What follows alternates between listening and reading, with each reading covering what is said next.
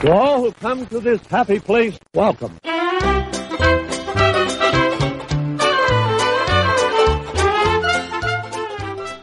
And hello, all you beautiful people. This is Skylar Schuler, editor and chief, both. Either or. Of the DisInsider.com. I'm your magical tour guide, taking you on a journey. Oh, boy. I'm sorry. Oh, you were going there, and then we were like, oh, okay. Did I sound like a Disney audio guy? Like, is that telling what you to get exactly. on there? It Okay. almost sounded like creepy, but Like I know Matthew, you were going. like Matthew Broderick. Yeah. You know that fact that I said was true, by the way. Oh, I'm going to look into that because I had no idea. I'm Skylar Schuler, editor-in-chief of the DisInsider.com. With me, as always, is Derek Cornell of the DisInsider.com. And I'm just a glorified assistant, but thank you. God, I forgot. Nailed it. I was waiting for it. And also with us today, our first guest host. He's the head writer of the DisInsider.com. He's one of my longest writers on the team. And he's become a huge part of what we do here. It is Josh Sharp. Yeah. Welcome, Josh Sharp, to the show. Thanks, guys. Heck yeah. So Disney news has been just sporadic the last couple weeks. You would get like 2 big things, and then you get 4 days of nothing. And It's been quite awful. So I mean, today was pretty good. Yeah, well, it was pretty good today. It wasn't too bad. Yeah. With that, how are you guys? How you guys been? How you guys holding up? Good. Work is busy. Thanks.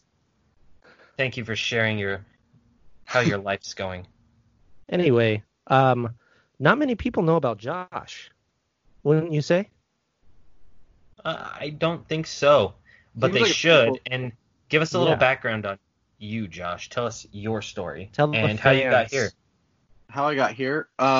So when my wife and I were planning for our honeymoon, we decided to go to Disneyland, and so I got kind of obsessive with all the Disneyland facts I could find, and then I started getting really interested in Disney history really fast, and I already loved it. I already loved, like, Saving Mr. Banks was one of my favorite movies, because I thought it was just, I loved that history and the look of, Los Angeles in the 1960s. I thought that was so cool. And so I started exploring that more when planning Disneyland trip.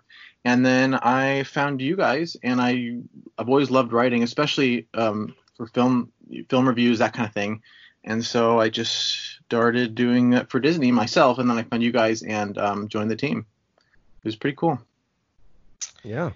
No, we're super stoked to have you. Always. What is your?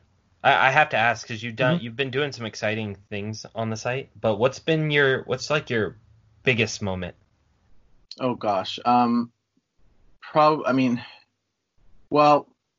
sort of unrelated to the site, but going to D23 Expo was a huge deal because I'd never gone to a con or anything like that ever, and so taking a trip and doing that and meeting so many cool people, and then meeting Skylar, and it was a great time. I had a great time with that. But my most surreal moment was probably talking to Jodie Benson, having Jodie Benson call me.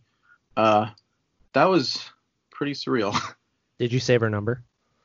No, I didn't. That's okay. I have it. Oh, nailed it. No. But as far as your cons, dude, like, I remember going my first con. It's like a magical experience, pun intended, for Disney.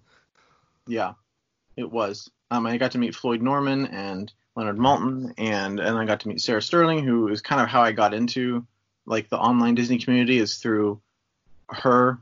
I started following her, and so it was just pretty crazy to 1 minute just kind of be introduced to all of it, and then within the next couple of years doing this writing and going to these events and talking to these people. It was pretty cool. Yeah, it grows. It does. Especially really fast for me. Yeah, it's been a long ride, but I mean, once me and Skylar, once we finally like hit the mark, it's been like a roller coaster. Yeah. Just up. Yeah, that's cool. Yeah, we just want to go up though. We don't want the down part of the roller coaster. Right. No. Of course. No, we want to stay up. I mean, we want the excitement. Yeah, we want the most boring roller coaster. Just up always. Yeah, exactly. Never comes down. And it's like Big Thunder Mountain up. It's not like that up, but it's still like exciting enough to have fun. Right. I mean, I'm scared of heights. Well, so am I, but I will go on roller coasters. I just can't sit next to the window on a plane. Freaks me out. Oh, really? Yeah. So wait, that's the kind of heights you're afraid of, is like plane heights, not roller coaster heights? It's the fact that, like, if I look straight down, it's like with roller coasters, I'm in a harness, but planes are sketchy, just because I'm a hypochondriac and I research, and I'm like guess how many planes crash every year, and I'm like that type of dude. But I'm the guy that will read the story about the chick who fell 30,000 feet down from a plane that exploded and survived. That's me. You'll be like, I'm like, well, then you're way more optimistic than me. I'm definitely more. No, because I'm that chick that survives, and I don't want to be that chick that survives. Yeah, that's the way to think about it. But as far as like other fears, it's the ocean. That's probably my top fear is the ocean and snakes, because obviously. Why did it have heights, clowns, spiders, mean people? That's going to Disneyland on opening day. Oh, that one hit. Those are my fears. Opening day, like reopening day. Okay, I was gonna say. Not 1955. That would be a fear of mine too. 1955 Disneyland opening day. It was like 110 degrees. The cement was still wet. The water fountains and the toilets were not working, and they had to choose, and all sorts of crazy stuff. I'd be scared of that opening day too. Yeah, that sounds awful. It's just crowds. Yeah, too many people. Ooh, jinx. Yes. Okay, so it's funny we're talking about rides. We're going to get into a topic here in just a second, but I want to know, and Disneyland in DCA is probably not the best place for this question, but is there, if there's not, what is the closest thing to the scariest ride to you at Disneyland? I gotta say Guardians, because it's a free fall, and not, that kind of comes in with my height thing. Free falling is not fun, but that ride is fun. I guess it's like thrilling being, it's just thrilling, I guess, yeah. Yeah, I'd say the Incredicoaster. I love it, but it's pretty scary. I mean, I think it's a scary roller coaster. Okay, do not laugh, but this is for a good reason. It's easily Goofy's Sky School. It's that 4-person. Oh my God! It's that 4-person roller coaster that takes the sharpest turns, and you do not feel that. And it's a tiny little roller coaster, and when it makes those sharp turns, you're like, okay, I'm not like obese or anything, but if I'm sitting on the edge and that thing makes a sharp turn, what if I'm the tipping factor for that? I don't want to be that guy. That won't happen there, pal. I hope not. Well, I'm not even gonna make that joke. Never mind. LOL. But no, that ride hurts. Like, I do not like going on that ride. And it's always a long line. I'm like, for what? To get punched in the gut? Yeah. I rode that for the first time last year, and I probably won't ride it again because it just isn't fun. I don't find it fun. No, it's uncomfortable. Like you said, it's uncomfortable. It's not fun. And that's a kid's ride. Oh, I know.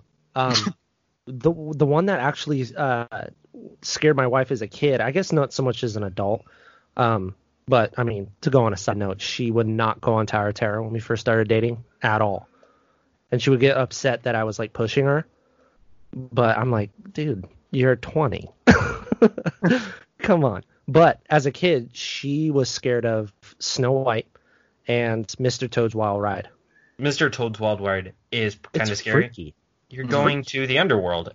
Snow White's Scary Adventures is cool because it's like kid creepy. It's like but it's slow and nothing's gonna get you. Yeah, I know. But I get 5. Why it's scary. Yeah. But also Winnie the Pooh. Come on. Not scary, but like who? Weird. Yeah, who decided to pick the Heffalump trip for that ride? Is what I want to know. Could have been anything else. Though. What's that? Like for a ride, it seems like such a natural fit. Yeah, it's terrifying, but kind Yeah, I know. Just being picky. If you're a little older, maybe. Yeah. A totally rad engineer did that scene. Heck yeah, dude. So across the way from Winnie the Pooh, there's Splash Mountain. Do you? Yeah. Let's okay. A couple questions before we get into a more heated topic. Do you guys like Splash Mountain just as a ride in general? Like take everything out of it as an attraction. Do you like Splash Mountain? I like it for a water ride, but I'm honestly like, it's the drop that gets you. But other than that, I'd rather go on Grand California Rapids, to be honest, if I want a good water ride. I mean, if I go to Disneyland and miss Splash Mountain, I'm not upset. Yeah, I think I'm the same way. It's the idea that it's a flume water ride. You know, it's somebody said, let's cut out this log and throw you over a mountain. Yeah, and take a really risque movie and let's make it the theme. Yeah. No, Josh, do you like it as an attraction? I do. I like I think the music is fun and I like the animatronics. That being said, I mean, if it was rethemed, it wouldn't be the end of the world. So that's my next question. Yeah. Only because there are petitions out there, and we've seen them, that they want for good reasons, that people are calling for Disney to retheme Splash Mountain into something else, to anything. Keep the ride the same, but just retheme it. Because we all know, these characters and the ride takes the theme from Song of the South, which is not the most appropriate movie, especially in today's society, and for a good reason. I've always been a proponent for Princess and the Frog, and then all of a sudden now everyone's on that train. Like, yeah, you heard it from me. Thanks a lot for jumping on my train. But it's a good idea, though. No, it's a great idea. That came from me. So Disney, pass Congrats, over that. boss. Give me that Disney cheddar, and don't ever call me boss again. Give me that do it Disney, because it annoys you. Yeah, give me that Disney cheddar. But I'm cool with retheming it. Let's take Princess and the Frog out, and let's take Zootopia out. What would you retheme Splash Mountain to? That's a good question. I mean, honestly, like, I wouldn't necessarily make it a Disney IP. Then what would you put in it to replace the animals? I'd keep the animals. Even though they're... The what? Go ahead. I would leave the animals and kind of make it like, the way that I feel about it is like you're going, and it's kind of along the lines of Jungle Cruise. So now that I'm thinking about it, I don't know. Josh, you take control. I don't know what I'm trying to say here. I just said robots. I don't know why that was the first thing that popped into my head. I just was thinking, like just robots on the side of the water. Who's ever seen that? Because nothing's safer than seeing an electronic creature just naked, waiting to that's get splashed on. I mean, exactly. That's what I was saying. So I think that's the best option for sure. But robots. You know what? Robots. But now hear me out. Set in old times, New Orleans. I mean, it doesn't have to be Princess and the Frog, but something New Orleans based, like the heavy jazz and I would dig that with jazz music. Oh, that'd be so fun. Yeah, but with like stuff that's like iconic to not doing Mardi Gras, obviously, but like the voodoo and kind of like a scary ride. I mean, it's next to Haunted Mansion. It would make more sense because you know how many ghost tours there are in New Orleans? A lot. So make it kind of like a spooky, like New Orleans type of feel. Yeah, but I think they're trying to appease children too. I think that was a huge proponent of putting animal characters in Splash Mountain. They need to take out Mr. Toad's Wild Ride then. You're preaching to the choir. Literally go to hell. Yeah, you're preaching to the choir. You're preaching to the choir. Yeah. Someone in the live chat when we were doing Instagram Live today said The Rescuers, or maybe that was me. I think it was you. But I loved it, and I forgot you said that. That's a great idea. I don't know what that is. Does that make me a bad Disney fan? Yes. Oh, okay. Well, at least you're honest. No, it doesn't. Someone needs to get on Disney Plus. So the rescuers were the two mice, Bernard and Bianca, and they are helping the little orphan girl. Was it Penny? Yeah. Yeah. And she has a really cool cat that wears glasses and has a huge, thick mustache. That cat was based off. His design was based off Ollie Johnston, actually, one of the nine old men. Oh, that's right. I did remember reading about that. He does look like Ollie Johnston. That's crazy. Oh my gosh. The things we remember when we see The Rescuers, which is currently available to stream on Disney Plus, Derek. Yeah, I need to do as well as the sequel that came out in 1990, Rescuers Down Under, which is actually really good. In a bayou, which is why you said that would be perfect for Splash Mountain, because it actually takes place on the water, in a bayou. Yeah, in the rocky waters in the bayou. You could put the alligators in there. You could put Medusa in there. You can maybe put more than mice, because mice are small and it's actually a pretty big ride. But put the other animal characters in there. Yeah, include the characters from Down Under. Who cares? Yeah. But I just don't know if it's a big enough IP for them to think it would be worthwhile. Yeah, I know. But why are those Song of the South characters bigger IP? Because Tony Baxter wanted to do that. And I just assume that it's been around a long time. Like Zippity Doodah. I heard that when I was a kid. Mm-hmm. Yeah, but you heard that probably out of context of the movie. Definitely out of context. There's a time, probably not a huge chance, but there's a good chance you heard Zippity Doodah not even riding Splash Mountain. You might have heard it walking through the park. You might have heard it on a Disney sing-along tape. Mm-hmm. I mean, that makes more sense. But I mean, I haven't seen Song of the South, so it's not on my list for sure. I mean, I could skip that. Yeah. I'm ashamed to say that I do own a copy of Song of the South, but I do not watch it, folks. It is a one-time watch, I will say that, but it's not rewatchable, trust me. Well, it's like Gone with the Wind. Oh, yeah. But even then... It's got good historical value, and as a piece of history, it's good to understand it, but That's what my wife said. Yeah, I wouldn't... Yeah. Go ahead. No, I wouldn't put it on I wouldn't play it for family. Like a 4-year-old? Something. Yeah, it's not that kind hey, of kids, pop on Disney Plus. We're watching Song of the South during dinner. Yay. That'd be weird. That would be absolutely awful. Yeah. Yeah, well, there's Splash Mountain. Yeah. Which does obviously need... I mean... It's the IP for it is just a little outdated. They need to spice it up. And speaking of spice it up, where's a Frozen ride? Florida, probably. Oh, really? Oh, okay. Florida has one. Gotcha. We're on the West Coast, so we don't have the Frozen. Yeah, we don't have the Frozen ride, so we're not super familiar with everything Florida has to offer. So. We're sorry. We like to talk about Disneyland, the original, like Derek said, the OG, the original gangsta Walt Disney. With the Dumbo ride. That ride every park has. Well, this whole coronavirus thing sucks, huh?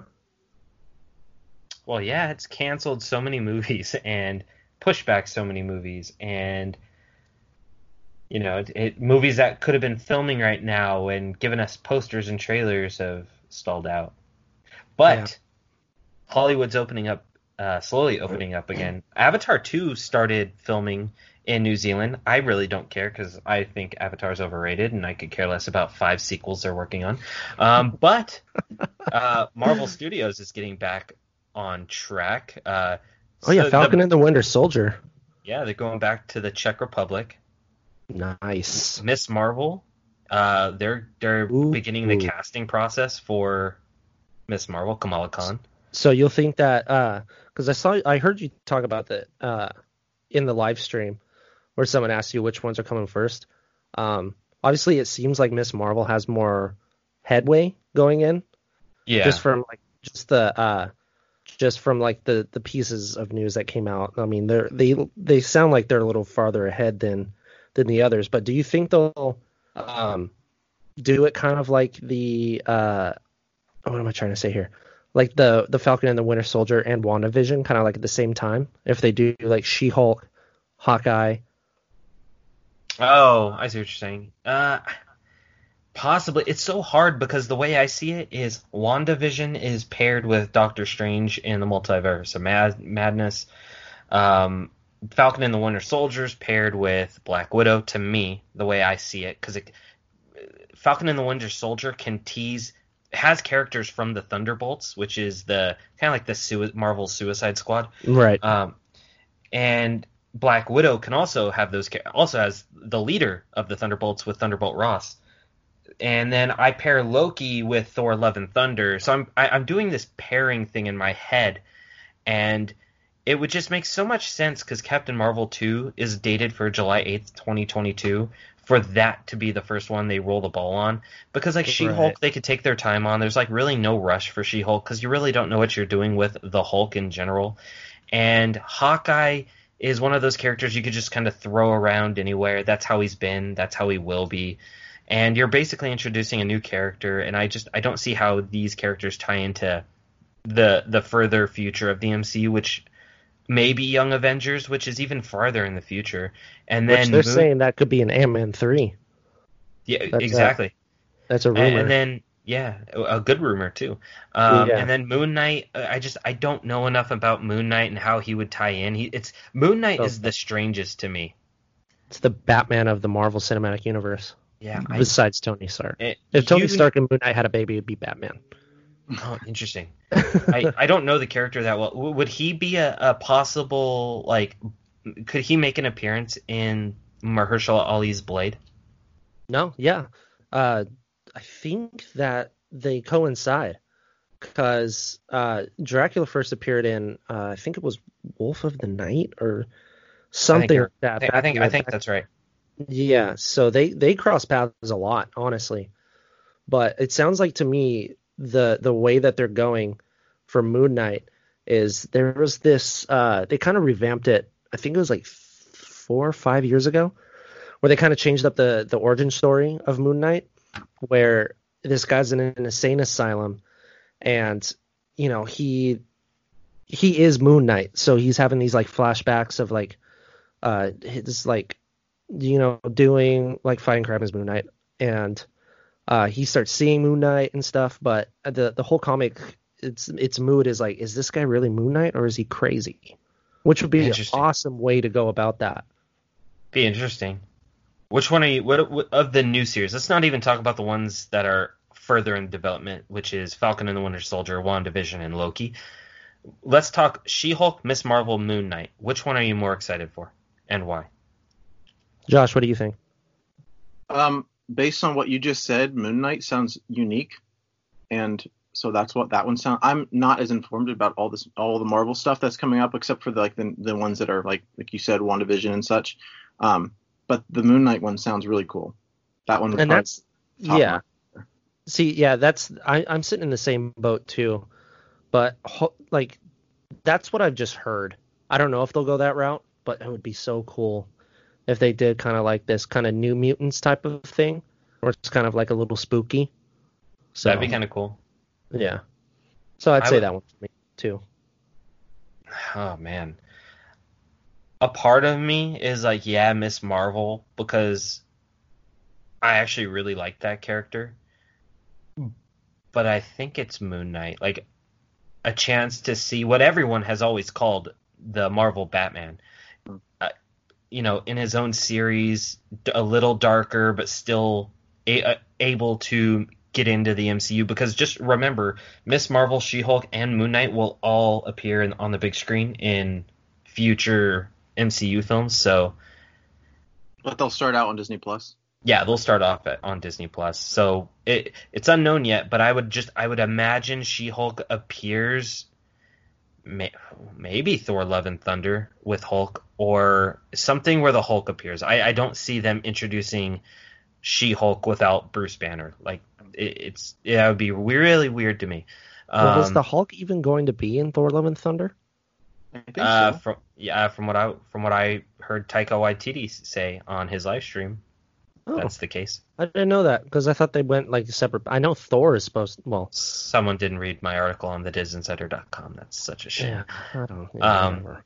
Did you Miss, hear me? I was like, Thor's gonna be in it, right? yeah, yeah. Oh my gosh. Just a Oh Hulk boy, symbol. it's been a long day, Lady boys. Lady Thor. No, Miss Marvel. Obviously, it's not confirmed, but we have to imagine it's Captain Marvel too. And Obviously. then Moon Knight. I guess my best guess would be Blade, but like I said, I don't know his story as much as the other Marvel characters. Just kind of like throw it out there. He could be this type of vigilante type for like a Spider-Man film too. That's way out there though. Have they crossed paths before? Oh yeah, everybody just cross paths.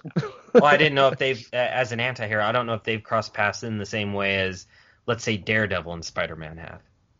Well, yes, I don't want to say that they're big storylines, but Moon Knight and Daredevil have definitely had some major storylines. So I just kind of assumed for that. I don't know. Bring back Daredevil. Another little piece of good news is Selma Hayek posted on Instagram today, as we're recording this, that she's getting ready to do some reshoots for Eternals. Which I am so stoked for. Oh yeah, I'm super stoked.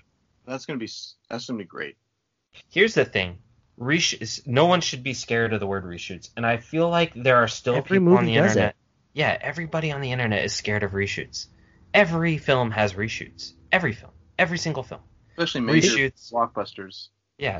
I Exactly. think they got scared after Justice League. Justice League's going back for reshoots, and then it turned into a big pile of poopy dog poop. Yeah, Justice League's a great example to that reasoning, though. Yeah. But yeah, so Eternals, I'm excited for it. I don't know how much it opens the MCU up moving forward, but I'm super stoked to see how it does. I can tell you that it's gonna spawn a whole new set of heroes for sure. Well, yeah. I'd only imagine. You got the Guardians, but the Eternals are way more expanded than the Guardians, and it's supposed to take place during. Eternals have been around longer, though, right? They've been around for, I want to say like tens of thousands of years. They're gonna time jump through the film. At least that's what Kumail Nanjiani, he was kind of talking about it. He said there's going to be like a lot of time jumping. So it makes sense. Did Shang-Chi restart production? I'd seen some set photos, but I don't know if those were old set photos or if they actually finally started reshooting. I'm not too sure. I want to say no. That film will be the first film to really... I guarantee you that Shang-Chi will restart shooting before Eternals goes back for reshoots, because they're filming they're filming in the safest part of the world right now, which is Australia, New Zealand. New Zealand has zero cases of COVID now. They've beat it. Isn't that crazy? They're a small island, but still, they got like 5 million people on that island. Something like that. It's like a New York type of deal. Good for them. Good for New Zealand. Good for everyone. Good for Marvel. Yeah. Now we just need the rest of the world to stay home. We can win, and then we can get all our movies going back into production. Well, as much as we want the movies to go back in production, Star Wars Celebration was canceled. Oh, I know. I feel like they went too early about that. What did you say? Yeah, but maybe it was for the best. What they should have done. 2021. What they should have done is something like Comic-Con at home. I think a lot of these big conventions are really missing the mark here. Like, I think Comic-Con at home is going to be such a huge success. Oh, I know. They're marketing it super well, too. Yeah. Free parking. Pets welcome. Well, so that's cool. Okay, just think about it. So Comic-Con at home's next month. What an awesome way to get people excited for Wonder Woman and, Black Widow if these studios drop final trailers at Comic-Con or character posters at Comic-Con. Or new projects. Yeah, exactly. Like, it's the perfect marketing. Basically free marketing. And it gets... clear your weekend for that, boy. Oh, yeah, We're watching that together. I know. Yeah, it's okay. It's Yeah, I just think Star Wars Celebration missed the mark. And they said they'll refund tickets, but if you take your ticket and put it off to next year's celebration, they will give you a limited edition Stormtrooper pin. Oh my I know. God, that sounds awesome. It sounds just like the little pin you can get at outside of every single attraction at Disneyland for $19. Yeah, but it's exclusive. Well, it got pushed off to 2022. Don't put the exclusive tag on it, Josh. How dare you? Well, I mean, today they announced Emerald City Comic Con, the Seattle Comic Con. It was in March, and then they obviously had to postpone it. They were going to postpone it to August. Well, today they announced they're canceling it altogether until 2021, but they're not doing at-home stuff. So, yeah, that's another announcement that's smaller than Star Wars Celebration, but, yeah, one more thing. Still, Emerald City Comic Con, they hold these panels, though, that draw big news. It's just like Ace Comic Con. Like, Ace Comic Con happened, and, like, Ewan McGregor's dropping news about Obi-Wan. It's the Obi-Wan series, so it's crazy. Yeah. I didn't think those, like, when I think of Emerald City Comic Con, I think of WonderCon. And WonderCon's only good for is the floor and literally like watching Lost in Space, the first episode. Which we loved, by the way. That was awesome. It was good. That's the only episode I've watched. I haven't seen it. No, we've never seen the series all the way through. And there's, what, 2 seasons? Is it called Lost in Space? Yeah, it's Lost in Space. Okay. Danger, Will Robinson. That's exactly what he said. It sounded so weird, though. Yeah, I know. Yeah. Oh, and other Star Wars news. There's a rumor going around from Latino Movie Review. Umberto's old stomping grounds. Yes. They're not as successful without him. No, obviously not. They were. I don't. He's all his scoops. Yeah. Apparently, Dave Filoni is overseeing this connected Star Wars universe that would include, The Mandalorian, an Ahsoka Tano series, which has been reported on, General Thrawn and Ezra Bridger series, which has already been reported on, a Boba Fett series, which is a rumor but has been reported on, and then an unannounced show, which has likely been reported on. But they're saying Dave Filoni is going to oversee everything, kind of like play the Jon Favreau of all these series and possibly direct a couple episodes per series. Do we care? Do we like it? Is it exciting? I have some thoughts. Go, Josh. Well, I mean, he's not as good of a live action director as he is an animation director.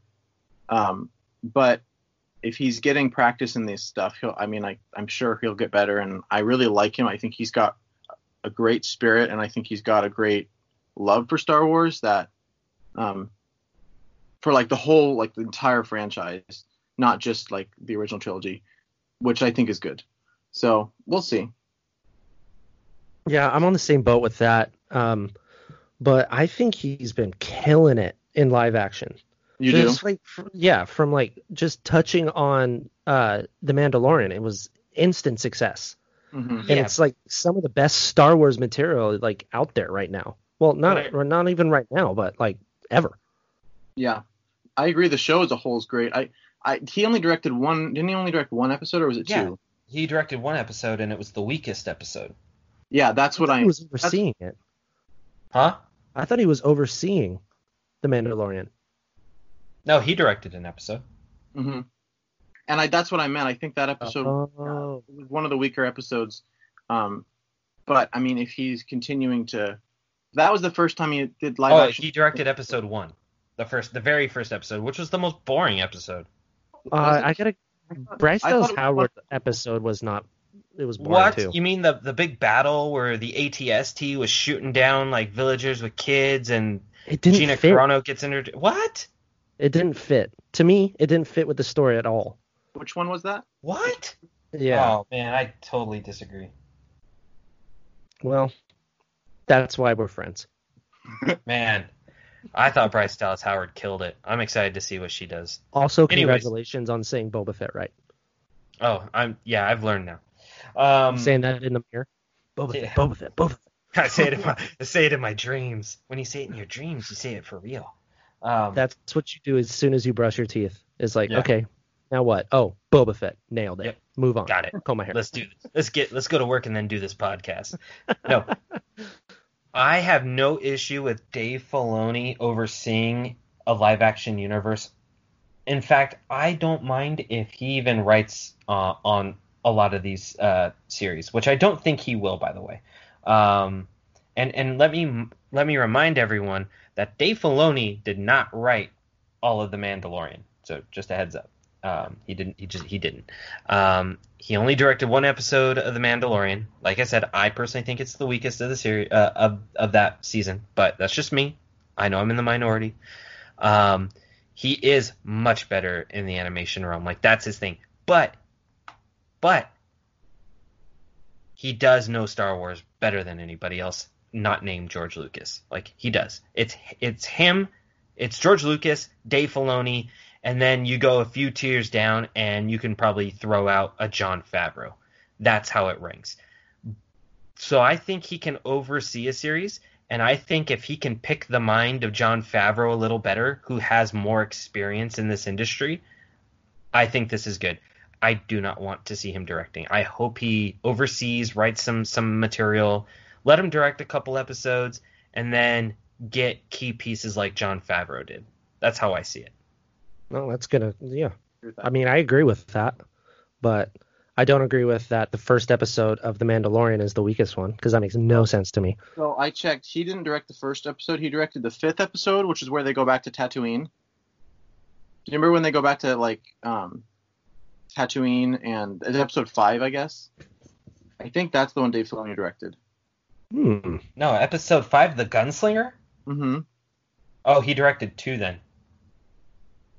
Well, does that mean that he directed that really awful actor? Yeah, he bro? did. Yeah, he did. Oh, Man, he did. okay. But first one but too. that was, I didn't think, in all honesty, despite how bad he is as an actor, I liked the episode in general. That dude killed it. Yeah, he was bad. He is the Oh, son. Mandalorian, what's up, dude? Let's go hunt down somebody. Yeah, let's what do he it. saw. I'm a good guy. No, I'm gonna go get psych. I'm a Pierce. bad guy, kind of like you. No, he is the son of I can never remember this actor's name. He plays he's in Ant-Man, and he plays Scott Lang's ex-wife's new husband. What is his name? That's his kid, Bobby. Yeah, Bobby Cannavale. Yeah, that's his son. Oh, dude. I guess the apple falls very far from the tree. He is completely awful, and Oh boy. and it comes as a surprise because Bobby is so good. Yeah. And Side everything. note, this is not about Disney. Did you guys see Ready or Not? No. I love Ready or Not. I told Dude. you to watch Ready or Not. I don't remember you telling me that, but Sam put it on, and it is awesome. It's like Knives Out with dude. It's horror hide and seek. Nice. Yeah, but what's that? I love Knives Out, so I'd probably like Ready or Not. Oh yeah, and it has Samara Weaving, which is Hugo Weaving's niece, and she is great, super great. She'll be in a Marvel movie. I have that strange feeling that she's gonna be like Florence Pugh. Oh yeah, Poogie. It's Pugh. I wish it was Pooh. But she'll be in a Marvel movie. You just gotta wait and see. Right, but the reason why I brought that up is the aunt in Ready or Not is god awful, and she's a classic actress. Oh my god! I don't remember her name. I know exactly who you're talking about, and she was very bad. She was very off-putting. If you look up overacting in the dictionary, her face would be right there. I don't know, that Jake Cannavale or whatever his name is. He's a close second. He was pretty bad in The Mandalorian. Did you guys see Artemis Fowl? Nope. Oh. I don't have any interest in seeing that. I didn't watch it on the recommendation of this guy I know. All right, Okay. Skylar, let him have it. All right. First off, Artemis Fowl is originally supposed to be aimed at maybe at kids, teenagers, definitely not for adults. And if it was aimed for adults, shame on Disney. So my 5-year-old son and I were sitting on the couch, and he fell asleep 5 minutes into the movie. I swear to God, I posted it on Instagram. It was so boring. That's It is hilarious. so bad. It takes everything good about the books and destroys it.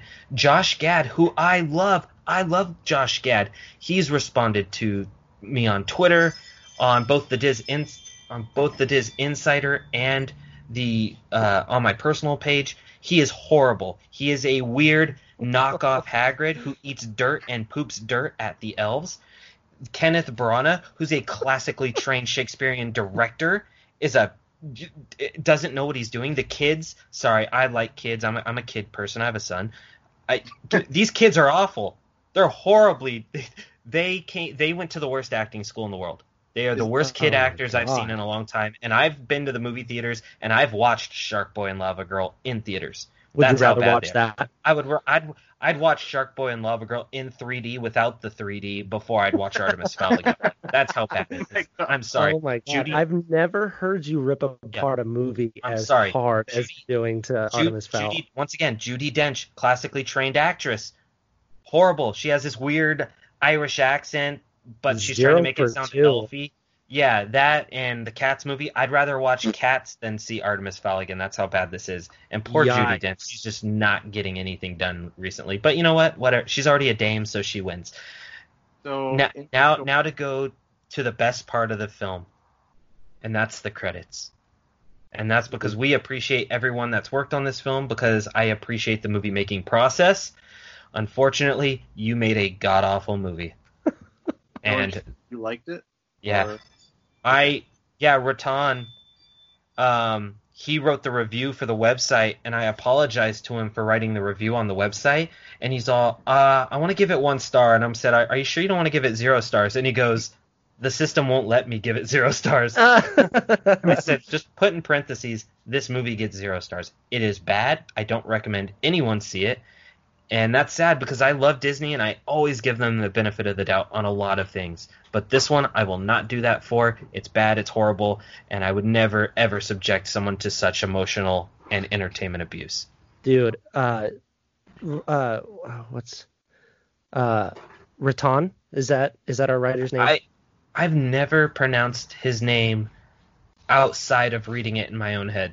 Oh, well, anyway, he has this really great line in his interview. The cast was working an uphill battle with such two-dimensional characters that offered nothing to truly work with. Dang. Yeah. If that doesn't hit the nail on the head, man. It was a good review for a bad movie. So check out our review, which Very, scares me well because it doesn't really scare me, but man, it doesn't make me feel any better that Disney says, okay, we're going to throw our weakest movie off of theater screens and put it on Disney Plus, and let's do it now with the one and only Ivan. So do you not have faith in this movie, or do you have faith in this movie and you're throwing it on Disney Plus in hopes that it takes away the stench of Artemis Fowl? See, that makes me scared for Ivan, the one and only Ivan, because they threw that on Disney Plus quickly.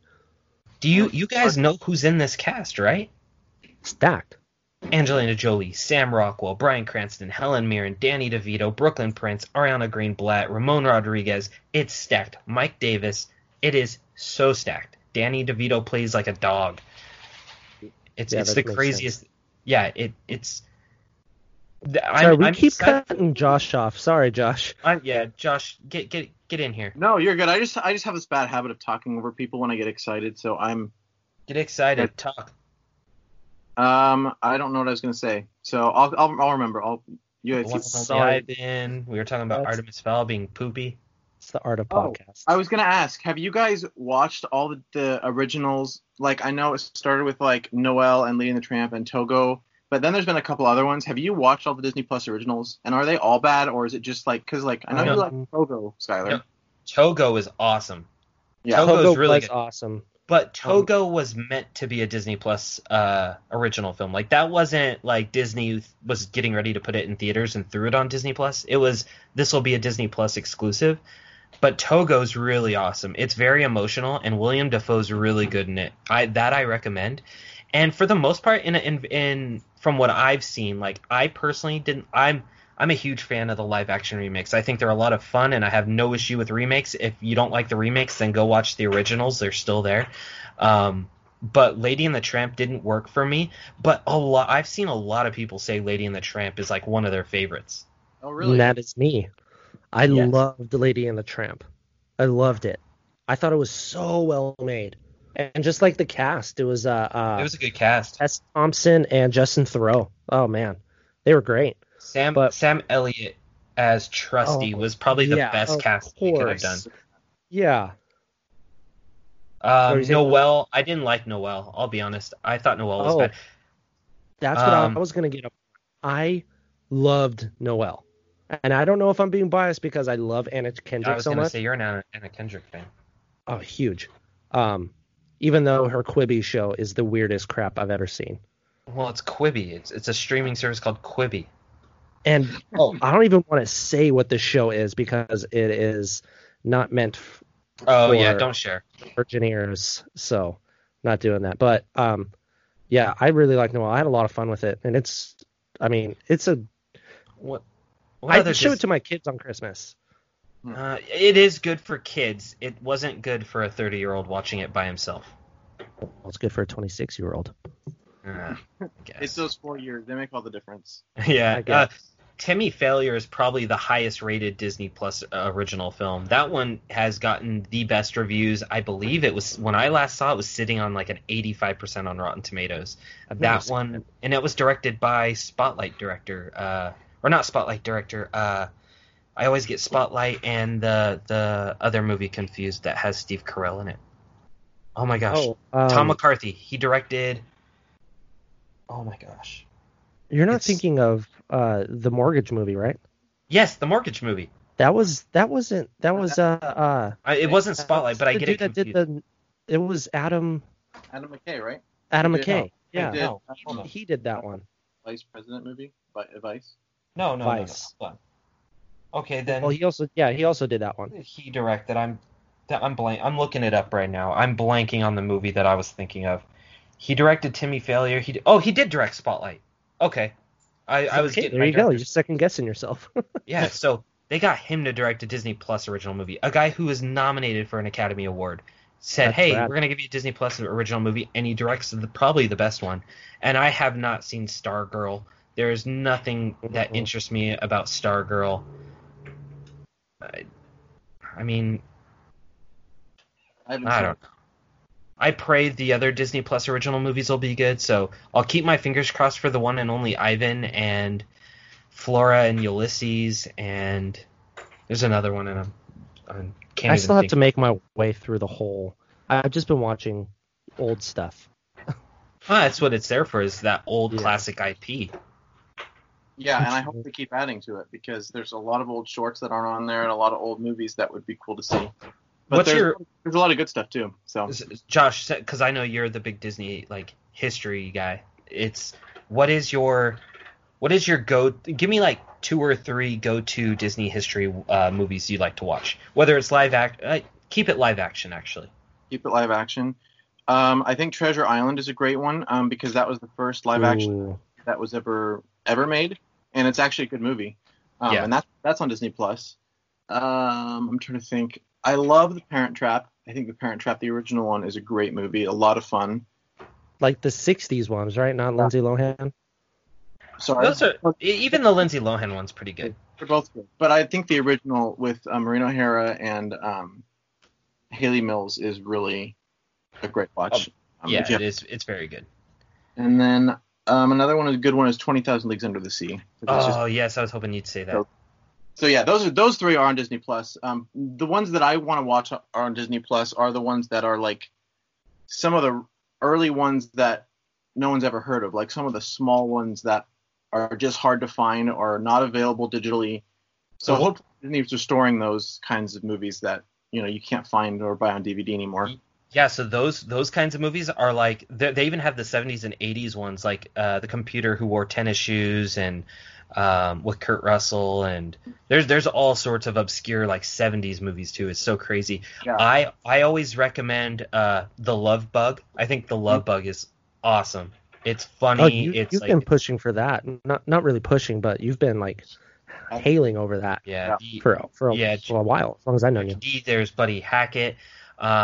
Another one is The Apple Dumpling Gang is a really good one. I like old timely Hollywood, and everyone knows the story that, you know, one of the last movies Walt Disney greenlit was Aristocats. Mm-hmm. Same was for the Love Bug. That was the last one Walt really got to greenlight, was the Love Bug, and it's so good. It's like it introduces you to Herbie, and that's always cool. And Apple Dumpling Gang, 10,000 Leagues Under the Sea is an instant classic. Like that to me screams the epitome of what Walt Disney could do with a live action film. That and of course Mary Poppins, but there's so many classics on there. Yeah. So something cool happened today, Skylar. Lewis Black tweeted at us. Yeah. Oh man, that was so cool. Okay. So to give you guys some context, because I don't know if you guys know this story, because this only happened last night, is we have a follower on Twitter who runs a Disney page from South America, and they have a pretty good following. And him and I have been in contact. He speaks English, and we've been in contact for about a couple of years now. And he's always liked the page and supports everything we've written up and sources us all the time. Well, his name's Fabricio. I'm not even going to try and pronounce his last name. I don't want to butcher it. But his name's Fabricio. And he messaged me on Twitter and said, hey, I have a story on an article on Inside Out that I wrote up. I'd like to share it with you. Give me some pointers. And if it's good, if you guys need it for your site for content, you're more than welcome to have it. And I said, awesome, email it over. And it was really good. It was the I read it. It was basically like how Inside Out like impacts like us in our lives and how what it meant to him. And so I took that article, I put it on the site, I put his name, last name, and I even gave him a little description on the site as a guest writer. And we put it on the site. It did pretty well. It went on Google's top stories. And then today the group chats are going off and they're like, oh my God, look. And they shared this tweet of Lewis Black, who voices Anger in Inside Out. He shared it with a quote from Inside Out. And it was so cool. Yes, that's wild. That makes this all insane. Just going through this whole motion. Yeah, and that's what makes all this fun, is when we get to interact with like people who, do these things we fall in love with, whether it's a Josh Gad who's tweeted at us, now Lewis Black, or just anyone in that spectrum. It makes it so much more fun, doing what we're doing. Yeah, exactly. And it's telling. So Lewis Black opened that up and quickly read it. Oh yeah. See, that's what blows my mind the most is that you do remember when we were running the Cinema Insider and we posted something to do with Shazam, and Daniel Cudmore took something that was in the body that wasn't even in the title and tweeted at us? Yeah, that was super cool. That was really cool. And if you guys don't know who Daniel Cudmore is, he was he was one of our fan casts for Shazam, but he is known for being the original Colossus in the first 3 X-Men films. He was a good Colossus too. Mm-hmm. We like us some Daniel Cudmore. So yeah, that was pretty cool. Did you guys like Inside Out? Oh, I loved Inside Out. It was like Monsters Inc. for me, and not because Monsters Inc. is my favorite Pixar movie, but the idea. That's why I love Monsters Inc. so much, because I'm like, dude, why didn't I think of that? Like, that is such an insane idea. Like, making Monsters Under Your Bed a full-fledged corporation. That is insane. And, Inside Out, making, like, all your emotions and what it does to human character. That is such a good idea. And that's what Pixar's good at. Well, that's what Pete Docter's good at doing, because that's Pete Docter directed Monsters, Inc. He directed Inside Out. Now he oversees Pixar, and his movie Soul is doing the same kind of thing. Which Soul comes out, November 21st or something like that? I'm excited for that movie. Yeah. Oh, I know. It's Pixar doing what Pixar does best, and that's storytelling that's made for all ages, but isn't kid-centric. Like, they have movies that are kid-friendly, but it fits for all adults. There's a difference between watching, in my opinion, a Wreck-It Ralph as opposed to a Soul or an Inside Out. It gets you thinking, where Disney animation, which does wonderful things, does it for entertainment value and the story, where Pixar expands and makes you think. And I've always liked that about Pixar. And I'm sorry, talking about that earlier today, actually, about how Disney versus Pixar, how Pixar just kind of takes a deeper look into these kind of topics that Disney animation doesn't always touch on, which is what really sets it apart. But I think that'll change now that Jennifer Lee oversees the Walt Disney Animation Studios. I think that'll change. I think her and Pete Docter are going to work so closely together, despite being in two different studios. Mm-hmm. That makes sense. Mm-hmm. So we have some Patreon questions if you guys want to hop into that. Oh yeah. Yeah. Yeah, we gotta support our Patreons. Yeah. We actually got someone who was a $5 Patreon subscriber. They've upped their subscription to $20, and we just want to thank him now. So he's become an executive producer on the podcast. We have 5 now. 5 executive producers. Yeah. So I don't know if you got the newest one's name. So I will quickly shout him out, and that is Adam Armstrong, who pledged from $5 to $20. Adam, we appreciate your support on the podcast, and especially on that level.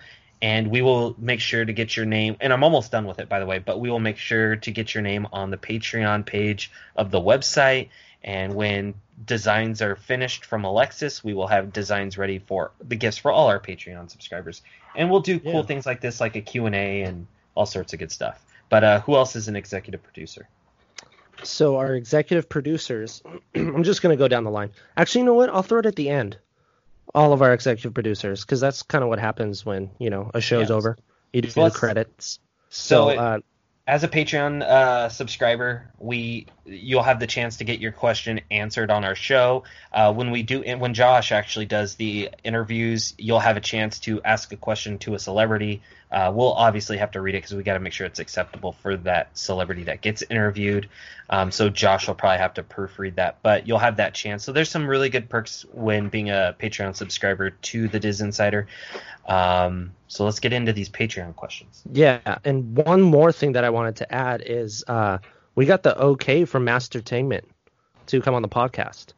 And if you guys don't know who he is the Easter egg master. I think he's the only one to get 75% of the stubborn Easter egg that James Gunn put in Guardians of the Galaxy Volume 1. James Gunn is a big admirer of him. Brought him to San Diego Comic-Con. He's a really, really cool dude. So we'll have you guys ask him some questions because he's full of, if you guys thought I knew Marvel, dude. Yeah, this guy knows about the Marvel inside of Marvel. So we'll figure out how to get him on soon. I told him soon. Yeah, and then we'll get the other writers on the show. We'll get Cammie, Kayla, the rest of the team on here as we go. We'll probably won't be a guest every week, but we're working on it. Yeah. Okay, so it's Patreon questions. Also, just a milestone. Am I sounding okay? Am I cutting out? Yes. Am I? No, you sound good. Oh, I was like, dude, come on, not again. Okay.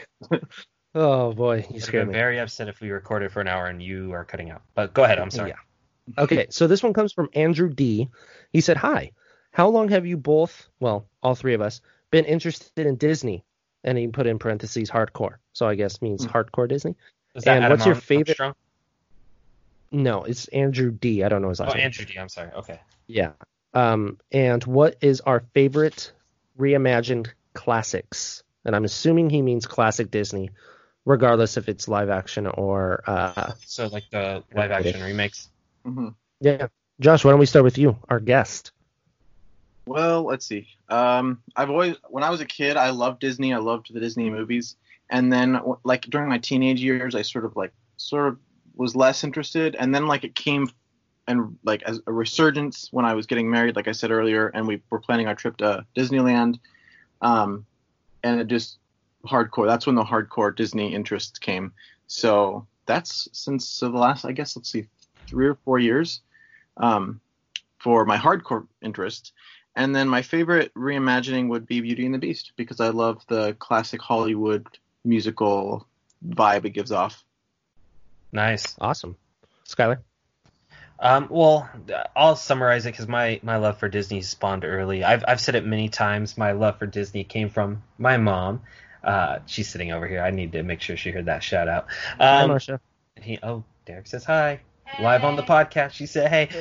So yeah, that was kind of my love for Disney. Her taking me to the parks when I was a young kid, and her telling me stories of watching Peter Pan over and over and over and over, and just remembering the Disney sing-alongs and buying books and remember the Disney Adventure magazines they used to sell at the grocery store on the side counters. Yes. I used to. Digest. Yeah, they were like Reader's Digest for like Disney fans. That's Loved awesome. them. Yeah, and my love for Disney spawned, and I've always been a huge film guy just outside of Disney. I love film. I love classic cinema, and the history of Walt Disney has always fascinated me because he grew up through the birth of film, through old time Hollywood up until his sadly passing, and it's what led me to starting a silly little Instagram page that turned into something serious. And if it wasn't for my Instagram page, I wouldn't have met like Derek or Josh. And now I built these relationships that'll, last with me forever, which is awesome. And now we're doing this and it's becoming bigger and bigger and bigger. And it's been so exciting. And my favorite of the Disney live action remakes, I go back and forth between them all. I really like Christopher Robin. Beauty and the Beast, I have a soft spot for, but it's probably Christopher Robin or Jungle Book, though. Those are both Rad. I'd say Jungle Book. Okay. So my love for Disney came to me very late. And what I mean by that is like, yeah, I watched all the classic movies, but I wasn't like super into Disney. But Disney came to me from like Marvel. Like I was always a superhero fan, so like I've collected comics almost all my life. And then once Marvel got picked up by Disney and spawned this whole insane franchise that I'm excited to show my kids because they're not going to have to wait as long as I did. They're going to get all 23 right when they pop out. But it wasn't until I joined the DisInsider that I really started getting into Disney because it kind of required me to. You know what I mean? But now, like, I wouldn't even say like I'm hardcore into Disney. Like, I'm here for the Marvel and Star Wars. But I do appreciate a lot of Disney. I do appreciate like how it was founded, and just like what Skylar said, like the life that Walt Disney lived and how he created this insane product that everybody in the world knows about. I find that insanely fascinating. But as far as reimagined classic, I got to go with Aladdin. I loved that. Will Smith did such a good job as the genie. Like it was going to be hard to overtake what Robin Williams did with the role, but Will Smith made it his own, and it was actually really good. Like there were some nods to Robin Williams' genie, but his role as the genie was the most surprising to me. Like there's always those roles where you're just like, oh man, he's not going to do good. And I think that a lot of people thought that with Will Smith when he was initially casted, like Will Smith. I think was like the Heath Ledger for the Joker. Exactly. It's going to be, it surprises you. And then you're like, oh my God, dude, Will Smith is genie. Brilliant. Okay, moving down the line. Thank you, Andrew, for your question. This one comes from Spencer Wary. He says, can we expect any new Little Mermaid news or scoops in the near future, such as a full cast list or maybe how certain characters will look? And Skylar, you kind of touched upon this on the live stream today. Yeah, and Spencer's a long time follower. Always he was probably the one that asked that question in the live stream today, actually. Oh, rad. Yeah, so it was possible. Here's the thing: every time Disney does a live action remake, there are photos to get you started for the production. They will do the same for The Little Mermaid. If what I'm hearing is true and it does go into production in July, we will get a cast photo. That's just how it goes. And then you're gonna get set photos, and once the set photos come out, you'll have an idea what they're gonna look like. What you're not going to see is you're not going to see Halle as a mermaid. Not now. The visual effects aren't done. You might see it's going to be in Pinewood Studios on a closed set. You're not going to see those photos. You're going to see a cast photo outside and maybe Jonah's in costume, but you're not going to see the special effects stuff for anytime soon, at least. All right. Okay, our new $20 subscriber, Adam Armstrong, says, who's in the running to play the evil queen in Snow White remake? Adam, thank you so much for supporting us. Like I said, I can't answer your question because I'm working on that story right now. Derek knows about it. I'm sure I'll tell Josh here if I can remember. But Derek knows, and I've told Derek, and the actress is I will tease and say the actress they're looking at is an Academy Award winner. Boom. And this, just wait till you guys hear about it. It's cool. Okay, this one comes from our old pal Elliot. He says, when it comes to Disney trying to adapt best-selling fantasy book series like Chronicles of Narnia, Artemis Fowl, etc., into a film franchise to be their Disney Harry Potter, and they don't do it well both critically and financially, should Disney consider making them now into a TV series for Disney Plus like Percy Jackson that is currently being scripted for the platform, and hopefully other popular fantasy young adult novels too? Boy, that was a long one. Josh, you want to take over that one? Yeah, I don't think it matters too much the format, whether it's a Disney Plus series or a movie or a series of movies, as long as the script is good, because people run into a lot of problems when adapting books to film. And yeah, so I think if the script is solid and they've worked that out, they're going to be a lot better off right off the bat than if they don't look at it as a separate thing from the book. Perfect. Skylar, do you have anything to add to that? I think that was said perfectly. I just think it automatically moving a book series from film, adapting something into a series isn't going to make it any better or any worse. It might be a better idea in terms of long value, but like a lot of these movies are being made to tell cohesive stories through multiple films. And sometimes it doesn't work, sometimes it does. In the case for Percy Jackson, those books are so long in story that they feel it makes sense to do one book a season. And that doesn't mean it's going to be an amazing thing. Like, we have no idea how Percy Jackson will be when it releases on Disney Plus. So it's a wait and see kind of thing. Cool. Okay, this next question comes from Mitchell Reed. He says, thought I read somewhere along the way that there were some pretty big parts of the Falcon and the Winter Soldier because the plot involved a pandemic. I could totally just be making this up and just imagine I read this during some crazy quarantine dream. You didn't make it up. What you read was accurate, but I can't remember how it affects the story. I don't think it's like a sickness virus like the coronavirus. I think it's like a mutation outbreak or something, which I guess is the coronavirus. I don't know. Hit the nail on the head. They're like the Simpsons. All I can say is he's not wrong. They already shot most of the series. It's done. There's no reshoots. They're not gonna fix it. They're gonna try and get this film wrapped and hopefully loaded for August if it can make that August premiere date. Okay, perfect. Okay, last question.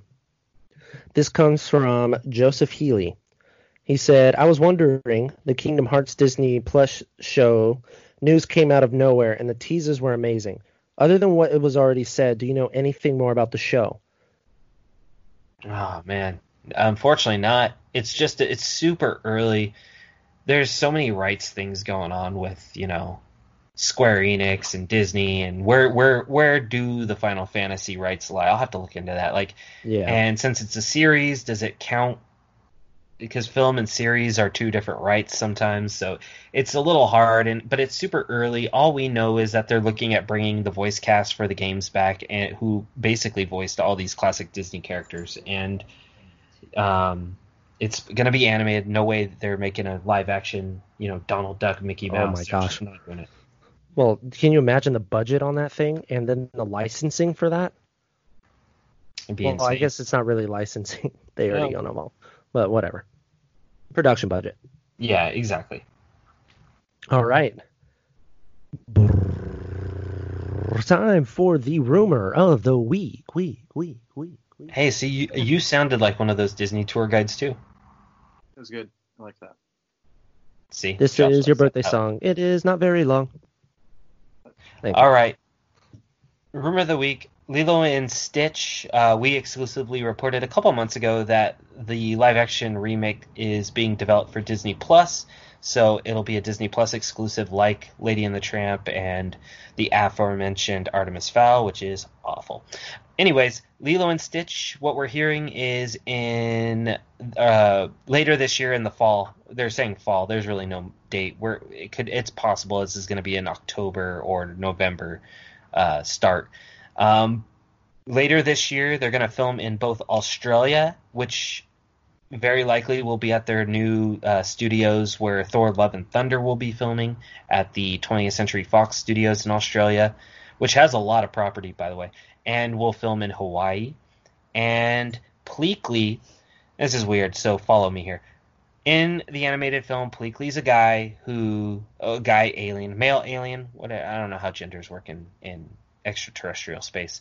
From our understanding, he's a male alien who, when he comes to Earth, basically dresses as a woman to kind of disguise himself amongst the humans.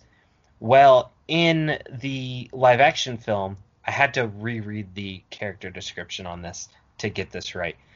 What I've heard is the role of Pleakley will be played by a male actor, and then halfway through the movie will transform into a female and will be played by a female actress. Because the alien is able to morph into a female. Interesting. Yeah. That sounds pretty cool, actually. It's a twist on the animated film, but those are the cool two little rumors of the week. If you want to hear more rumors of the week, be back every week when we do this show. Tell your friends. I've had a lot of people ask if we're going to drop this show for free once after a certain amount of time. We're not going to, because we feel if you are a subscriber to the Patreon, this is a gift for you. This is something that we thought would be exclusive to you. So we're going to give you these rumors and scoops that we're hearing inside Hollywood, stuff that we really probably shouldn't be, we probably should be writing up, not sharing. And we decided, what, these guys should get the inside scoop, and not a lot of podcasts do this, and we wanted to do this as like a gift to our subscribers. So this show will not go to Spotify or Apple or iTunes. I'm going to get a Starbucks. Hang on, boys and girls who are listening. Got my Starbucks. Thanks, Mom. And another question we're getting is losing my train of thought here. Derek, help me out. Shirts and buttons. Those are getting worked on right now. Derek and I are actually looking and working on designs. If you want to make sure it's perfect. Yeah. If you want to give your input, let us know. Patreon, you guys are Patreon supporters. You're our patrons. So if you have any input, it will seriously be looked at and considered. We're working on some cool gifts for you. Hopefully we can get working on that pretty soon. And you're the ones who have the $20 at the Iger level, the Iger tier. Your names will be on the website at least by Friday this week. So look out for that. We'll share the page on Twitter and Instagram so you guys can take a look at it. And yeah, Josh, thank you so much for joining us. Thanks for having me. Yes, this was a pleasure. Josh, where can our lovely Patreon subscribers find you on the interwebs? They can find me on Twitter at Josh_Sharp22 and at just JoshSharp22 on Instagram. Awesome. And don't forget to check out all his work. Your stuff has been awesome. He's a talented writer. Okay, so thank you guys for listening. This show was brought to you by Lauren Javier, Adam Armstrong, Elliot Bullock II, Eric Nova, and Brian Griebel. We thank our executive producers for making, this possible and helping the show and the website move forward. So we thank you a lot. It really does help the podcast get better. Like without you guys, this would be very tough to do. Yeah. All right, Skylar, where can they find you at? You guys can find me at Skylar Schuler on Instagram and Twitter. If you search for me on Facebook, you will be unsuccessful, so I am sorry for that. But yeah, I do Instagram story questions once every couple days. It's a lot of fun. We talk movies, all sorts of stuff. Derek and I go live. Josh and I will go live. Twitter's fun. I ran on Twitter. Sometimes I'm a little over dramatic on Twitter, but it's Twitter. It's personal. And then the DisInsider on Instagram. Facebook, which Josh runs. We're everywhere. We're also on Tumblr. We don't even go on our Tumblr anymore. We probably have a MySpace for all I know. We have an AOL Instant Messenger account. Exactly. We have it all. Xbox Live account. Yeah, hit us up. We're on PlayStation Network. So follow us on all the various social media networks. Yeah, and then I only have a Twitter at the Derek Cornell.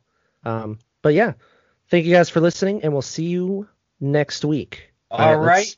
Play that outro music. 5, 4, 3, 2, 1. Okay, bye.